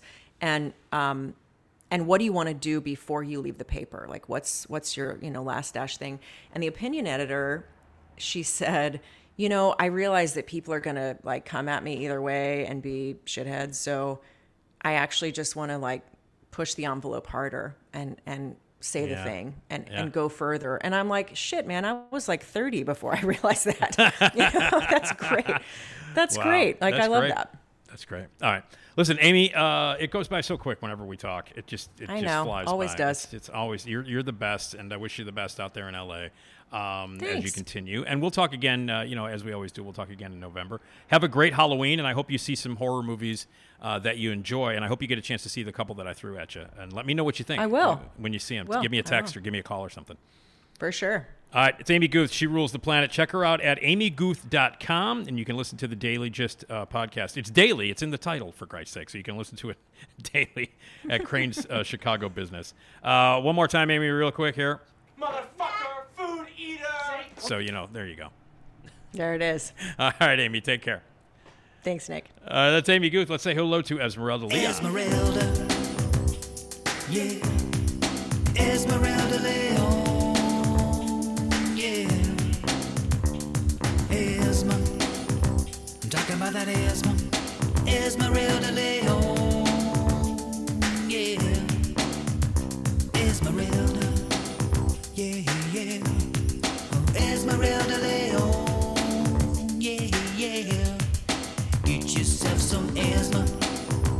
Love me some Esma, Esmeralda Leon, yeah, Esmeralda, Yeah. Esmeralda. Esmeralda Leon. That's the theme that we love to hear every time on the podcast, and that means it's time to talk to Esmeralda Leon. Hi, Esmeralda. Hello. How are you? I'm good. How are you? All right. Cool. It is Friday, for all intents and purposes. What do you got going? Anything happening on this weekend? No. I think I'm just gonna be at home, hanging out, not doing anything. Are you, because it's October now, are you celebrating Halloween? Are you watching any horror movies? Are you getting scary at all? You and Colin busting out some scary movies? We were watching a little bit of the Babadook a few days ago. And he actually just watched Mother, if you call that a scary movie. Mother with Jennifer Lawrence? Yes. Oh my God! Yeah. Had he never seen it before? No, he hadn't. Oh my God! What did he think? He knew kind of the whole backstory. He kind of knew what it was about and everything. So Yeah. it was just more watching it and like connecting dots and things. But yeah, he thought it was pretty weird. It's a great movie. And again, my dad's my favorite response that ever. I saw that movie with my parents, and when it ended, and the credits came up at the very end, my dad goes, "Well, that was something." That was my dad's review of Mother. For people who haven't seen it, it's a certifiably insane movie. It's pretty weird. It's out there, man. It's out there, but the lovely Michelle Pfeiffer's. I mean, how can you can't go wrong with Michelle Pfeiffer, man. So, but yeah, that's that. No, I think that qualifies as a horror movie. It's certainly. Yeah, it's pretty scary. It's creepy. It's creepy. It's creepy and weird as hell. So yeah, I think that perfectly fits into the October, celebration of scary stuff. Yeah. Yeah. Well, we're going to be talking about some scary stuff on at Zanies. Yes. Zanies in Rosemont, October 24th. Everybody get your tickets. Let's pack the place. Andrea Darlis, that should bring out a crowd right there because she's the best. Andrea's going to be our special guest. My dad's going to come up and tell. Actually, that's the poll right there. That's the draw is my dad. He fills rooms. Oh He doesn't my even God. know it yet. Doesn't even know He it. packs them My in. dad's 82 years old, moving a little slower than usual. My dad, he's getting mad because like, you know, like he doesn't like the fact that he has an 82-year-old body, and he's like, damn it, you know, he's not you know what I mean? Like he's not happy about it, and he's got to slow down a little. I think he has to slow down and maybe cut down to maybe, I don't know, 3 nights a week at Jewel as opposed to like 5. I'm like, Dad, you need to pull it back a little bit. You gotta rest. He's 82. sometimes. He's 82, and he's moving slow, and he's all mad about that. He's like, damn it, you know. And I'm like, well, Dad, you're 82, man. But the brain is still functioning like a maniac. So Nice. But, he'll be telling some jokes live, so see my dad live on stage. Zanies in Rosemont. It's Tuesday, October 24th. Doors open at 6:30. Show is at 7:30. Rosemont.zanies.com. Get your tickets now. And let's pack the place. We got Halloween candy to give away, and we're going to be doing some trivia and giving away some really cool prizes. Dinner from Gale Street Inn, gift cards from Apt Electronics. And we'll talk about some scary stuff. Have you ever had an encounter? I mean, we can talk about this. Let's think about this, Esmeralda. Save this for Zanies. You ever have an encounter with a ghost? Did you ever think that you like? Yeah, I think I've come across a ghost or two. I don't know. I need to think about it because I might have just repressed it. Oh, okay. So maybe go to a therapist before the 24th. So Yeah, maybe a hypnotist. Yeah, there you go. Maybe maybe we'll have like somebody come up on stage and hypnotize you at the goodness, at the event on the 24th at Zanies. But yeah, so we'll talk all about that kind of really fun stuff. And then have you been you don't get any trick or treaters at your place, right? No, we're in a apartment building, so nobody, and no one has kids in the building either. So yeah. I'm the same. Which, thank you. I don't even. I'm not opening the door. There are kids in this building, though. I don't know what's going on with the people who live upstairs from me. We've talked about weird neighbors in the past. Maybe we can talk about that because that's scary. We can talk about weird ass neighbors maybe with the audience on the 24th at Zanies because we've all had weird ass neighbors. But I don't know what's going on upstairs. I can't figure it out because. There are children all over this building. Like the people that live across the hall from me, I think have like 4 kids. There's baby carriages that are left out in the hallway just indiscriminately. You know, they're just left out there. I walk out, I almost trip over them when I'm leaving. But the people upstairs, it seems to me I hear a crying infant. Sure. And then yet I hear enough like stomping and bouncing to me that infant weighs 250. I'm thinking. Right. It's not consistent. It's too weird. There's like weird like crying, and then there's like jumping up and down like elephants. So I don't know what's happening there. But and I don't know if those kids are going to be coming down and knocking on doors to trick or treat. You might get to meet them. Yeah, that would be great. But I guess I'll just have to get Halloween candy, and if nobody shows up, I guess I'll have to eat it. Right. Yeah, there's really no downside. Yeah. So they have all kinds of weirdly shaped Reese's products now for Halloween. Because, you know, the Reese's Peanut Butter Cups is one of the greatest candy bars of all time. And, you know, the regular round cup shape. Well, they've got, like, for Halloween, they have, like, bats and shit. And, well, that's nice. And, like, fangs or something. Yeah. Can you put the fangs? Are they big enough that they're like they're mouth sized? Yeah, I think so. But then you have Reese's peanut butter fangs. Yeah, but I don't think that's really good for your teeth. I don't think slapping some chocolate and peanut butter across. I mean, you're eating them already. Yeah, it's true. You may as well massage them into your gums at that point. Yeah, so, why not? Make it fun. Yeah. Now this is going to be happening a lot. Hi, I'm Carrie Russell, and I love Nick's show. Oh, she's wearing a witch mask. Oh, hi. Oh, wow. She's already prepared for Halloween. Hi, Carrie. Hi, I'm Carrie Russell, and I love Nick's show. You know what, Esmeralda? This I think is a pretty good idea. What if I just leave the candy with Carrie, and the trick or treaters can come up the back way and get their treats from Carrie? Oh, there you go. Yeah. Or she'll just keep opening the door, and no one will be there. She'll be like, "What? No, wait, nobody's here. Hi, Wait. I'm Carrie Russell, Oh, and no. I love Nick's show. Yeah, every time, and be like, no one's here, Carrie. Nobody's here. Oh, poor Carrie. Carrie, they're on the other side. Yeah. Wrong door. Wrong door. Yeah, she's like... Right. She'll be at the wrong... Poor Carrie will be at the wrong door making T-shirts for Yeah, nobody. well, what are you going to do? Yeah. Anyway, so at least it'll be quiet on Halloween, as it always is in our apartment buildings. But I think, like, hasn't that gotten to the point now where there's, like, kids are only allowed to trick or treat between, like 2:30 in the afternoon and 3:30, and that's it, and go home and cry? I mean, yeah, they usually have times for them. Yeah. We have around my building there are a lot of houses, so they do get trick or treaters. I think I would Okay. assume. Yeah. Because then I'm like, where else are you going to trick or treat? It's true, and then I know that like there are suburbs. It's like you are restricted to this one cul-de-sac between 4 p.m. and 5 p.m. and that's it. And if it gets dark, you have to be in hiding. Yeah, I mean they do have times for it, just so people aren't rolling Yeah. in at like 10 o'clock at night to Shit, your house. I used to run around in my neighborhood. My neighborhood was shitty. I lived in Lakeview when it was a really terrible neighborhood, and we would be trick or treating like 9:30, 10 o'clock at night. I mean, I remember those were the teenagers. The teenagers come later, and they're not even dressed up. It's like, dang, put a mask on. I know, Something. right? when you get those kids who just show up and go, "Give me some candy," they're not even like, "Dude, you're not It's even like, dressed." Come on.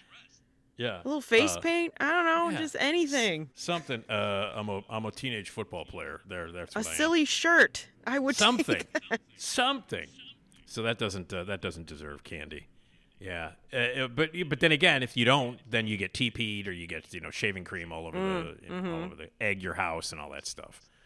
So anyway, all right. Have you seen? By the way, have you seen Bottoms yet? The movie. I have not. Okay. Because there's a fantastic scene that involves egging a house and TPing a house that is extraordinarily hilarious in that movie. And actually, that movie it's one of the funniest movies of the year. If you get a chance, if it starts streaming or something, you get a chance. It's really funny. Really funny. Yeah. And one of the 900 movies this year that were directed by women that are amazing. Like this is like when I do my list at the end of the year, I'm not kidding. At this point, the majority of the movies that I loved were directed by women, and one was non-binary, Laura Moss, who made Birth Rebirth. But the women have dominated from Greta Gerwig all the way down.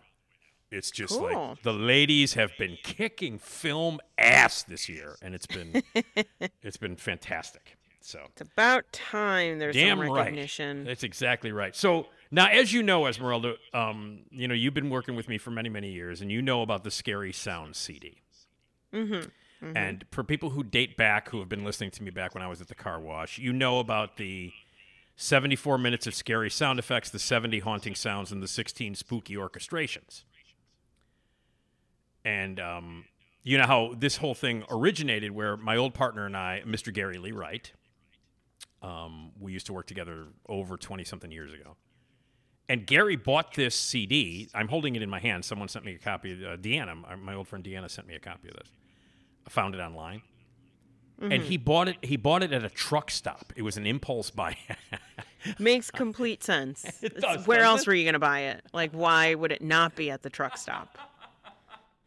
Because, you want to pick up a Slurpee and a sound effects CD when you're at a truck stop. I mean, anywhere else, I'd be like, well, that's weird. But the truck stop, I'm like, yeah, that makes sense. So he bought this thing at the truck stop, and he brought it back, because we were going to do our spooktacular as we did, and I continued to do every year, and I'll do a spooktacular here.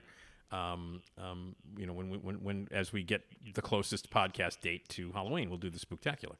Mm-hmm. But he brought this thing back, and there were no listings for the tracks. There were no names for them. So we went through every single track and named them, and we played them. And we found some really ridiculous. This is like maybe one of the worst, meaning the best, scary sound effects that you've ever heard. Now, are you ready to hear some of these? Remember some of these? Oh, yes. Now, I love to reminisce. The Screaming Man is the big one. The Screaming Man, that's the classic one. Because when we first played it, I couldn't believe. And we're gonna play it at Rosemont when we go to Zany's. I'm gonna play it at Zany's. And this thing was unbelievable. When we first played it, we used to get complaints when we played it because people would call in the station and go, will you please stop playing this? It's the most ridiculous thing ever. Now, when you think, horror sound effects, you want to play them in the background. Like if you want your, when kids come up for trick-or-treating, if you want your front porch to look kind of scary, maybe you'll play some sound effects, like, ooh, yeah, like absolutely. Scary wind and lifts, witches laughing and stuff like that.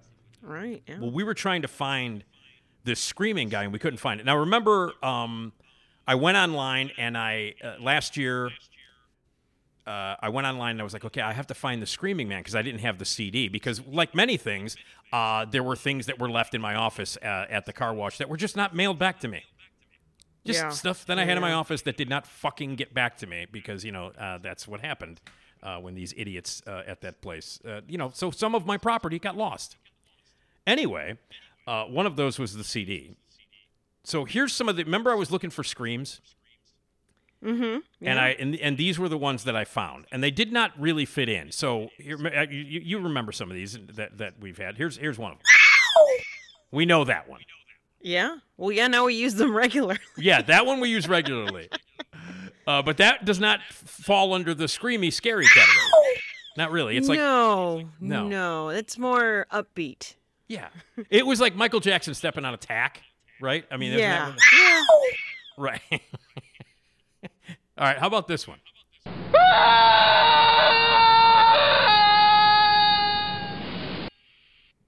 I mean, that's fear. That's a fear-based scream. I think doesn't it sound like he's falling off a cliff, right? Wouldn't that be right? Like he's falling off something. It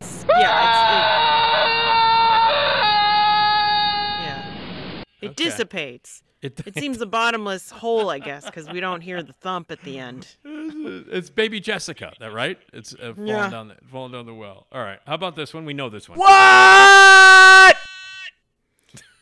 don't know what that is. I mean, that's not a scream. That's just someone saying what very pronounced, and they stretched it out. What? Yeah. Yeah. That one, by the way, does not sit well with Slap Slapley. No. Well, no, he doesn't like. He also doesn't like the Michael Jackson stepped on tack. He doesn't like any of them. What? He's put off by all of that. I don't know. I'm not sure. Yeah. All right. What about this one? This one is just marked with 3 A's. So it's just marked AAA. So I'll tell you what. If you have trouble with your car, I guess you can use it. It's AAA. Yeah. All right. All right. I guess a little scary. I mean, it seems like there's some fear. Not a lot. What do you think? Like a little bit. If you were walking down the street and you heard this, well, what would you think? I mean, I would think something's happening, like something's wrong. It doesn't sound like it's just someone screaming to scream, like, hey. Yeah. It sounds like there's trouble. Something happened. Yeah, something happened. Yeah. All right. But nothing like too much. Right. I'd be maybe a little bit. I'd be a little alarmed, but not too alarmed. Not enough to stop what you're doing. Not enough to. I would go look. Yeah. But and then just assumed I'd have to go back to whatever I was doing. Right. How about? Well, we know this one too. This is one that we use pretty much regularly. That one. That's just very bored. Bored that they've fallen off of whatever they've fallen off of. Clearly, do you think this guy's dead? Because as soon as you hear that slap at the end, there's nothing afterwards. Mm-hmm. Like he hits something. I'm imagining it's a Looney Tunes-esque thing where this is like the 550th time that they've fallen off of whatever it is. Yeah. Because it just hasn't, whatever, they were supposed to keep going or not, It's kind of like when as we met the Roadrunner thing. It's kind of like the Wile E. Coyote falling off a cliff, but then hitting the ground. But he never yelled. He never yelled, did he? He used to hold up signs. No, he held up signs that would say, "Oh shit," or something. Right. Yeah, he was pretty silent for the most part. Yeah, he didn't say anything, but he did. He never had signs that said, "Oh shit." That would have been pretty funny. I mean, practically. Yeah. All right, wait. Here. The G version. Yeah, he sounds like literally this is his job. Yeah. And he's That's just his clocking job. in. Yeah, It's like it's just a Tuesday. It's a Tuesday. He's just clocking in. Strike's over, so Back to jumping off that edge. Onto those boxes? No. Wooden boxes. Sounds wooden like boxes. wooden boxes. Yeah. He's a pallet. He falls on a pallet. Let's say There that. you go. Yeah. Pallet. Yeah. Okay. Yeah. All right. One pallet. All right. One pallet every time. All right. How about this one? This is Scream 6. I don't even know. Was there been 66 screams? I don't know. All right. Here's what it. Here we go.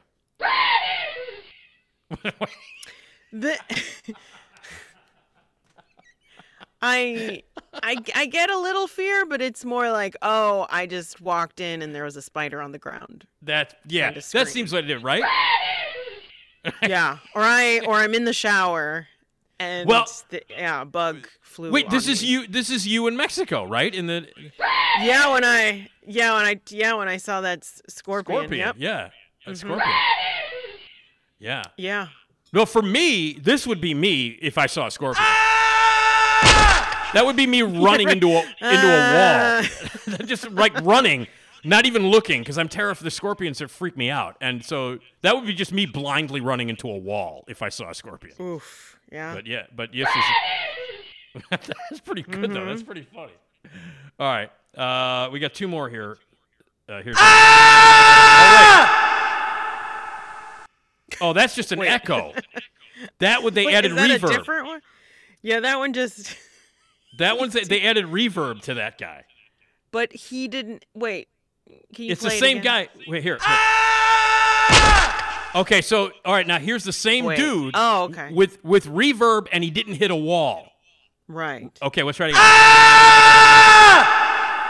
Right. Yeah, so he's just yelling into the void. Or into a hallway. And then he finds a hallway and runs into the wall. Right. That's what.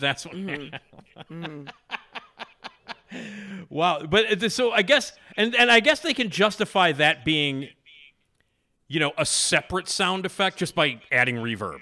Oh, of course. Oh, it's a completely different sound effect, dude. It is. What are you complaining about? Come on. All right. What are you talking about? I mean, reverb. I'm the king of different. reverb, man. Yeah. All right. Here's the last one. Different thing. This is Scream 4. Well, that wasn't a very good movie. I didn't like that one as much as the other one. So, hold on a second. There you go. Hold on. All right. You ready? Mm-hmm. Jeez. Okay. That's a little. It sounds torturous. Yeah, it does. Something's going on with it. They're doing something to this guy. Yeah. I could see that in a scary Halloween setting. Yeah. Yeah. All right. Yeah. It sounds like they just started. Wait. Like they just started torturing him. They just start. It's a fresh torture. Right. It's a fresh. These sound like fresh screams. Okay. All right. Well, so those are some of the other ones, and then, but now this is the actual guy. Okay, this is the real dude. Mm-hmm. This is the classic. The one that when Gary and I played it over 20-something years ago, people were like, what the hell is this? This is the most ridiculous and I think hilarious sound effect ever. And this is just Screaming Guy from the Scary Sound CD from PMG Halloween. So here we go.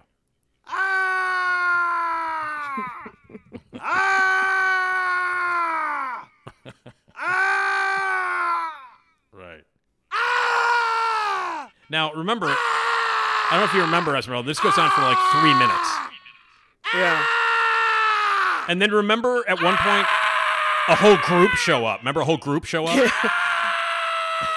I mean, it's a whole story. Yeah. Oh. Yeah. Oh. Oh. Starting to fade. Oh. At one point, it sounds like he needs more bran in his diet. At one point. Yeah.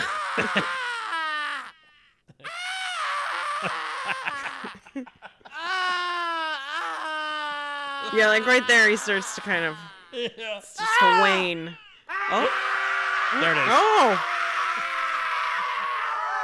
Also, this could just be a language that we've just discovered. Oh, there it is. Yeah.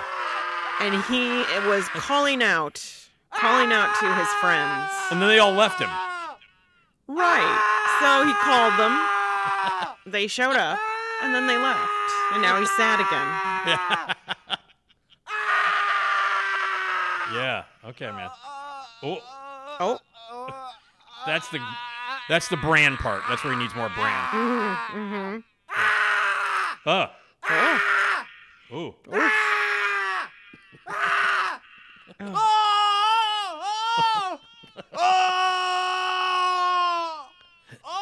That one before the last one sounded he was like on a tightrope. Like, whoa. Losing his balance a little bit. Yeah. That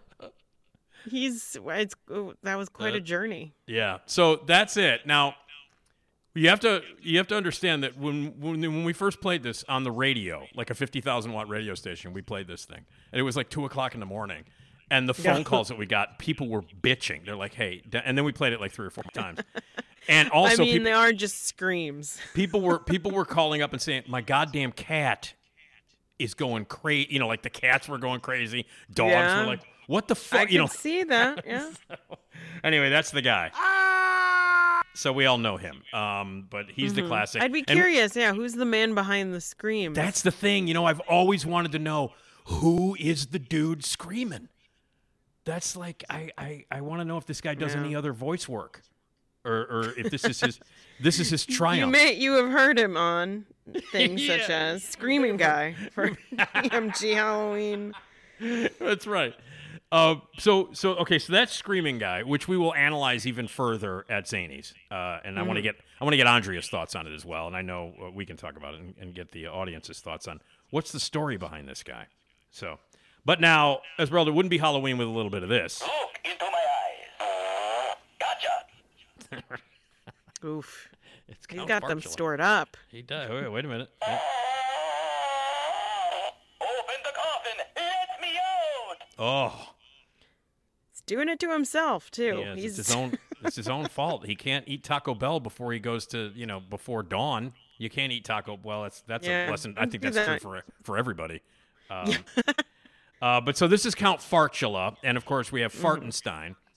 And these are little stuffed dolls that I discovered at Walgreens a bunch of years ago. If you squeeze their finger or pull their finger, they fart. So this is Count Fartula. See, to me, this is the epitome of intelligence and brilliant comedy. Oh yeah. So he's a genius. He's a comedic genius. Sink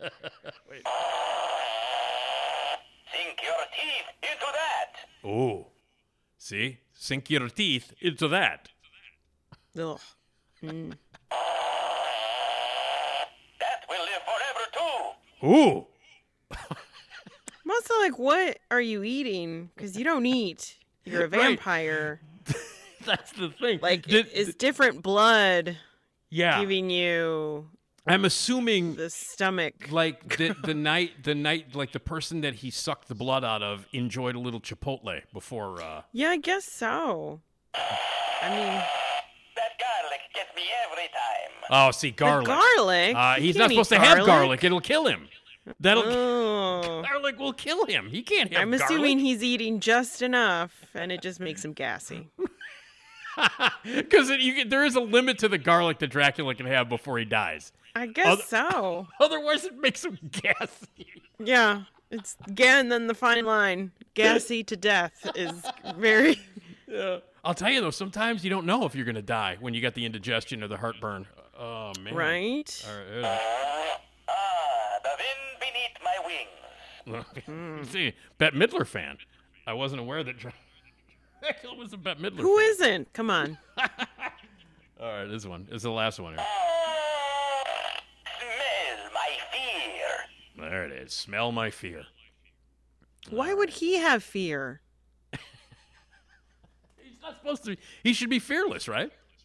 I mean, why would he have fear, though? Like, of what? He's Dracula. That's true. That's true. He's Count Fartula. That's exactly He doesn't have to be scared of anything. He's going to live forever. Could be scared of this. He could be scared of this place. When? I don't know. It's kind of scary. Now, this one just says creaky sound. And this is different than, I think this is different than the back door that Kerry Russell comes through, I think. Right. Here we go. Listen. What the fuck?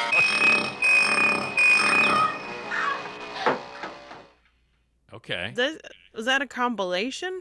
That sounded like, to me, like someone trying to replicate the weird sounds and score at the beginning of Texas Chainsaw. It sounds like it kind of sounded like there was people. Yeah, and it sounds like the opening to Texas Chainsaw. Have you seen Texas Chainsaw, the first one? I have not. It's well, I know you're not a big horror movie person because you'll be freaking out. That's a fucking scary movie. Yeah, and I've been turning my girlfriend Julie. I've been slowly turning my girlfriend Julie onto horror movies. That is not one. That is not one I will be sharing with her. No, that one's not here.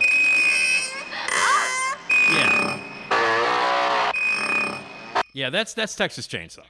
That's Texas Chainsaw. And you can kind of hear a girl going "Ah!"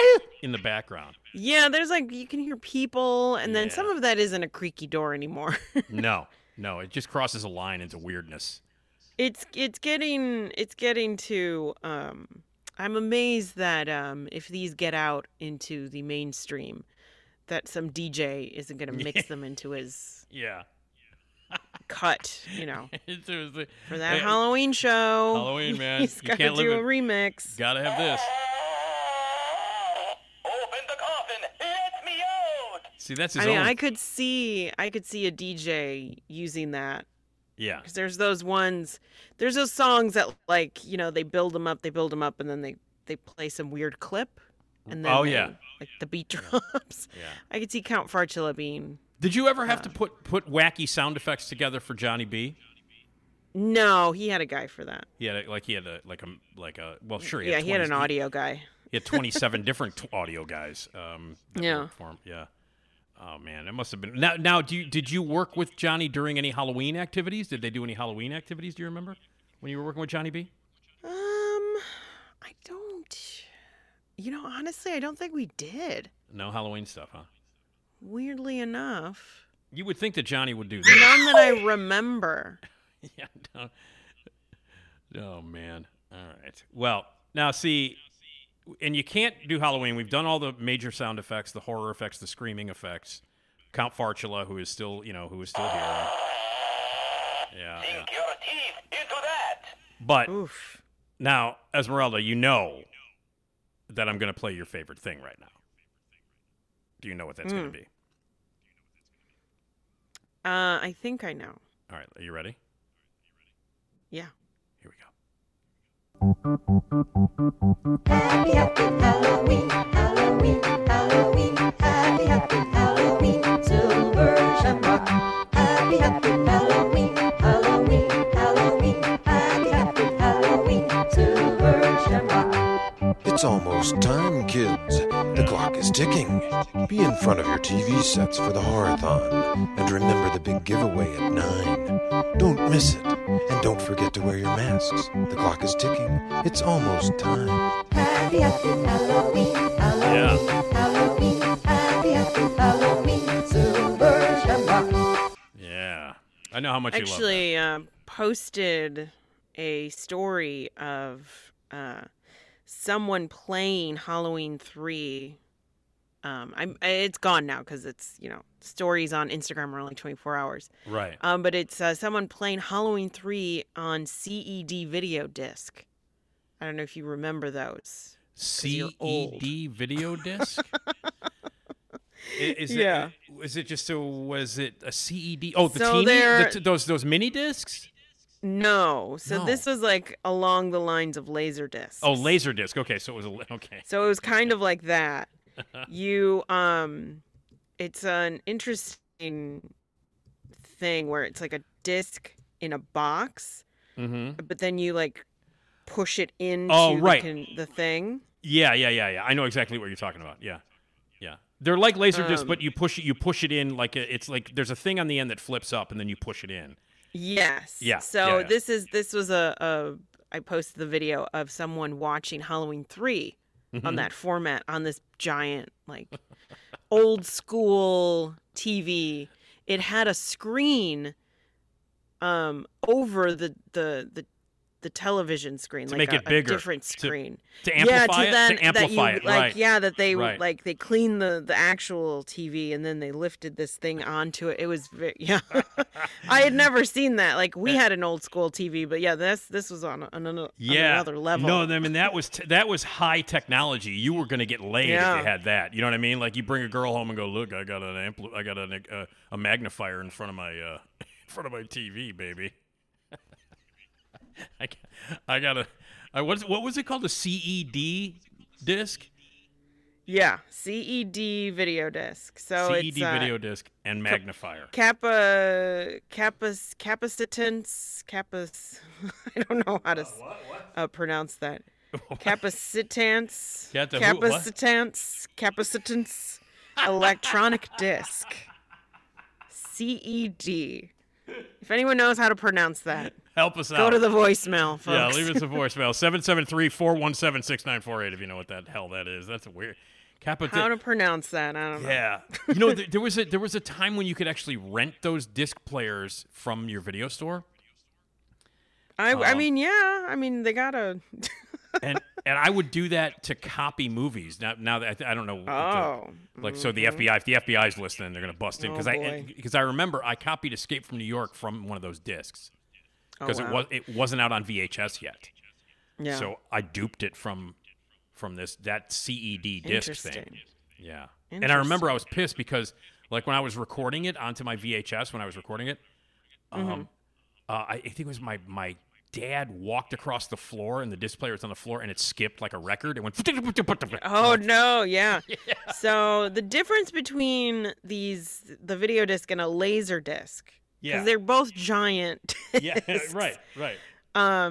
Is that the laser disc is read with a laser beam, and then the CED disc was read physically with a stylus. So it's kind of that's why it skipped. Like a record, yeah. That's why it skipped, because I remember I had to start it over. I was about 45 minutes into the movie, and my dad walked across the floor and went, and I was like, what the fuck, man? It skipped.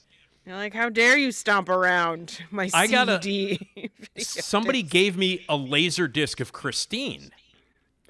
For Malcolm and the other two guys to sign at Flashback. So I have that right here. I'm looking at it. It's like 20 feet away from me. And it's signed by Bill and by Steve and by Malcolm, the three guys from Christine who were at Flashback this year.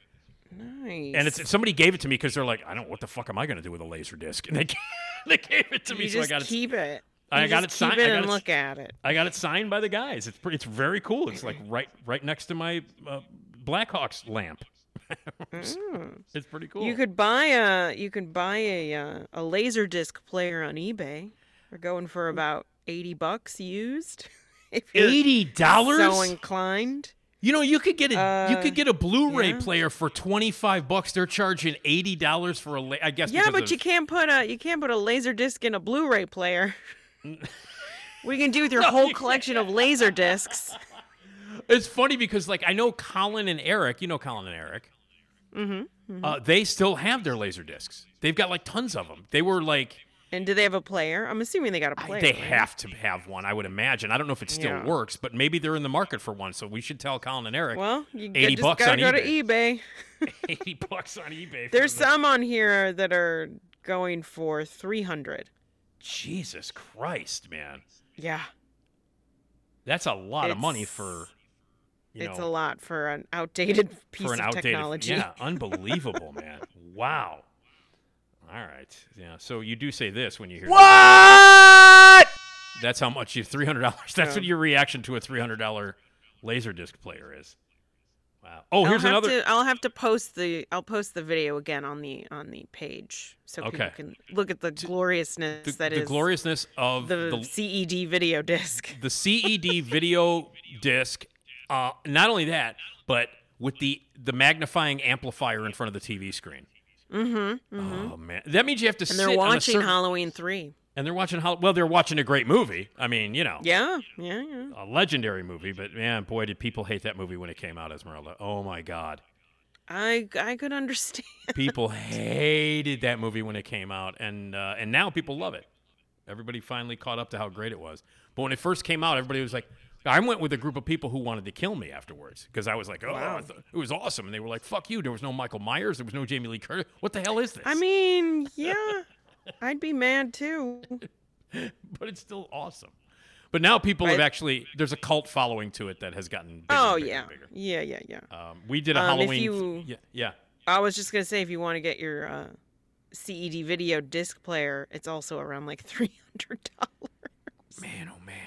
I mean, I guess vintage. I Sure. guess. Well, you know what, man? Like 8-tracks made a comeback for a little while. Remember that? And now... right. Do you remember Singles? I do.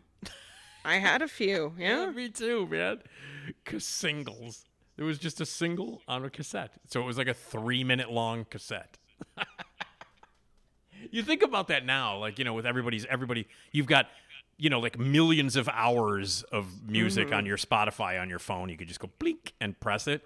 Yeah, but yet, it was just a lot. It was a lot for very little. Take the time to get a cassette, to get one cassette and put it in the cassette player for a 3-minute song. Well, there's always a B-side. That's true. B-side. That's true. The old so B-side. 2 songs. Man, oh man. But on a cassette, singles. I had like 5. I collected Suzanne Vega singles. Because I collect a lot of Suzanne Vega stuff, as you know. But I remember having I had Luca on single. I had a bunch of her stuff. Solitude Standing I had on single. Yeah, I'm telling you. That's what we need, the old technology. I bet there are people out there, though, and there are millions of people out there, who probably have a room, you know, like a man cave that has all of that outdated, weird technology that they use regularly. I mean, clearly, the fact that if you go on eBay, you can find it. Yeah. You can find people selling stuff. Yeah. God damn. All right, we should pool up some money and get some of this crazy. Let's get it for Zanies. We'll just watch Halloween 3 on CED Video Discs. That's what we'll do. Everybody will show up, and then we'll bring out a screen magnifier in front of a 14-inch TV screen. Yeah, we're just gonna bring the TV and be like, you have to gather around, everybody. I don't know what else to do. Because, by the way, with that magnifier on it, you really have to sit at a certain angle. Otherwise, you're not going to be able to see it. Yeah. We're going to have to drag that TV. Right.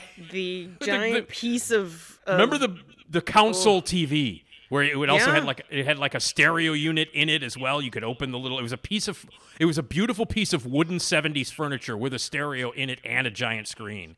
We didn't have that, but we did have the giant piece of furniture TV that was like wood. Yep.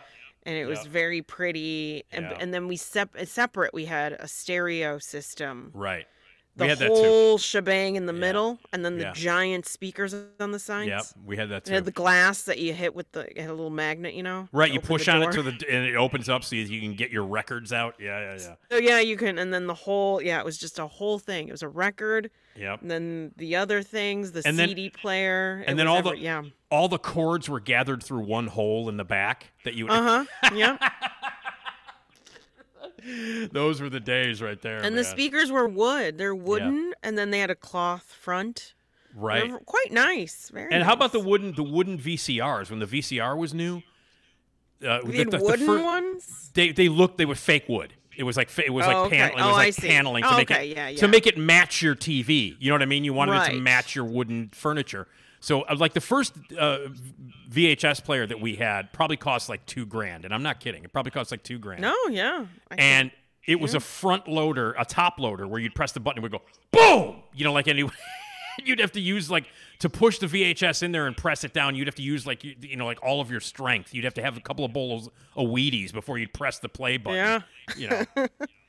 Make you work for that movie. It made you work for that movie, is right. And then it had a little plastic cover that you would put over it, like a dust cover that you would. Yeah, because you don't want dust getting in there and messing it all up. And it had a remote, but it was on a cord.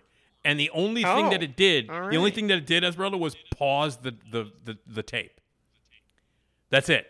That's all. So when you put it in, it was like, that's it. It's playing. That's it. You would plug it into the front of the VCR, and it was a cord. Well, how would you rewind? You would have to get up and rewind.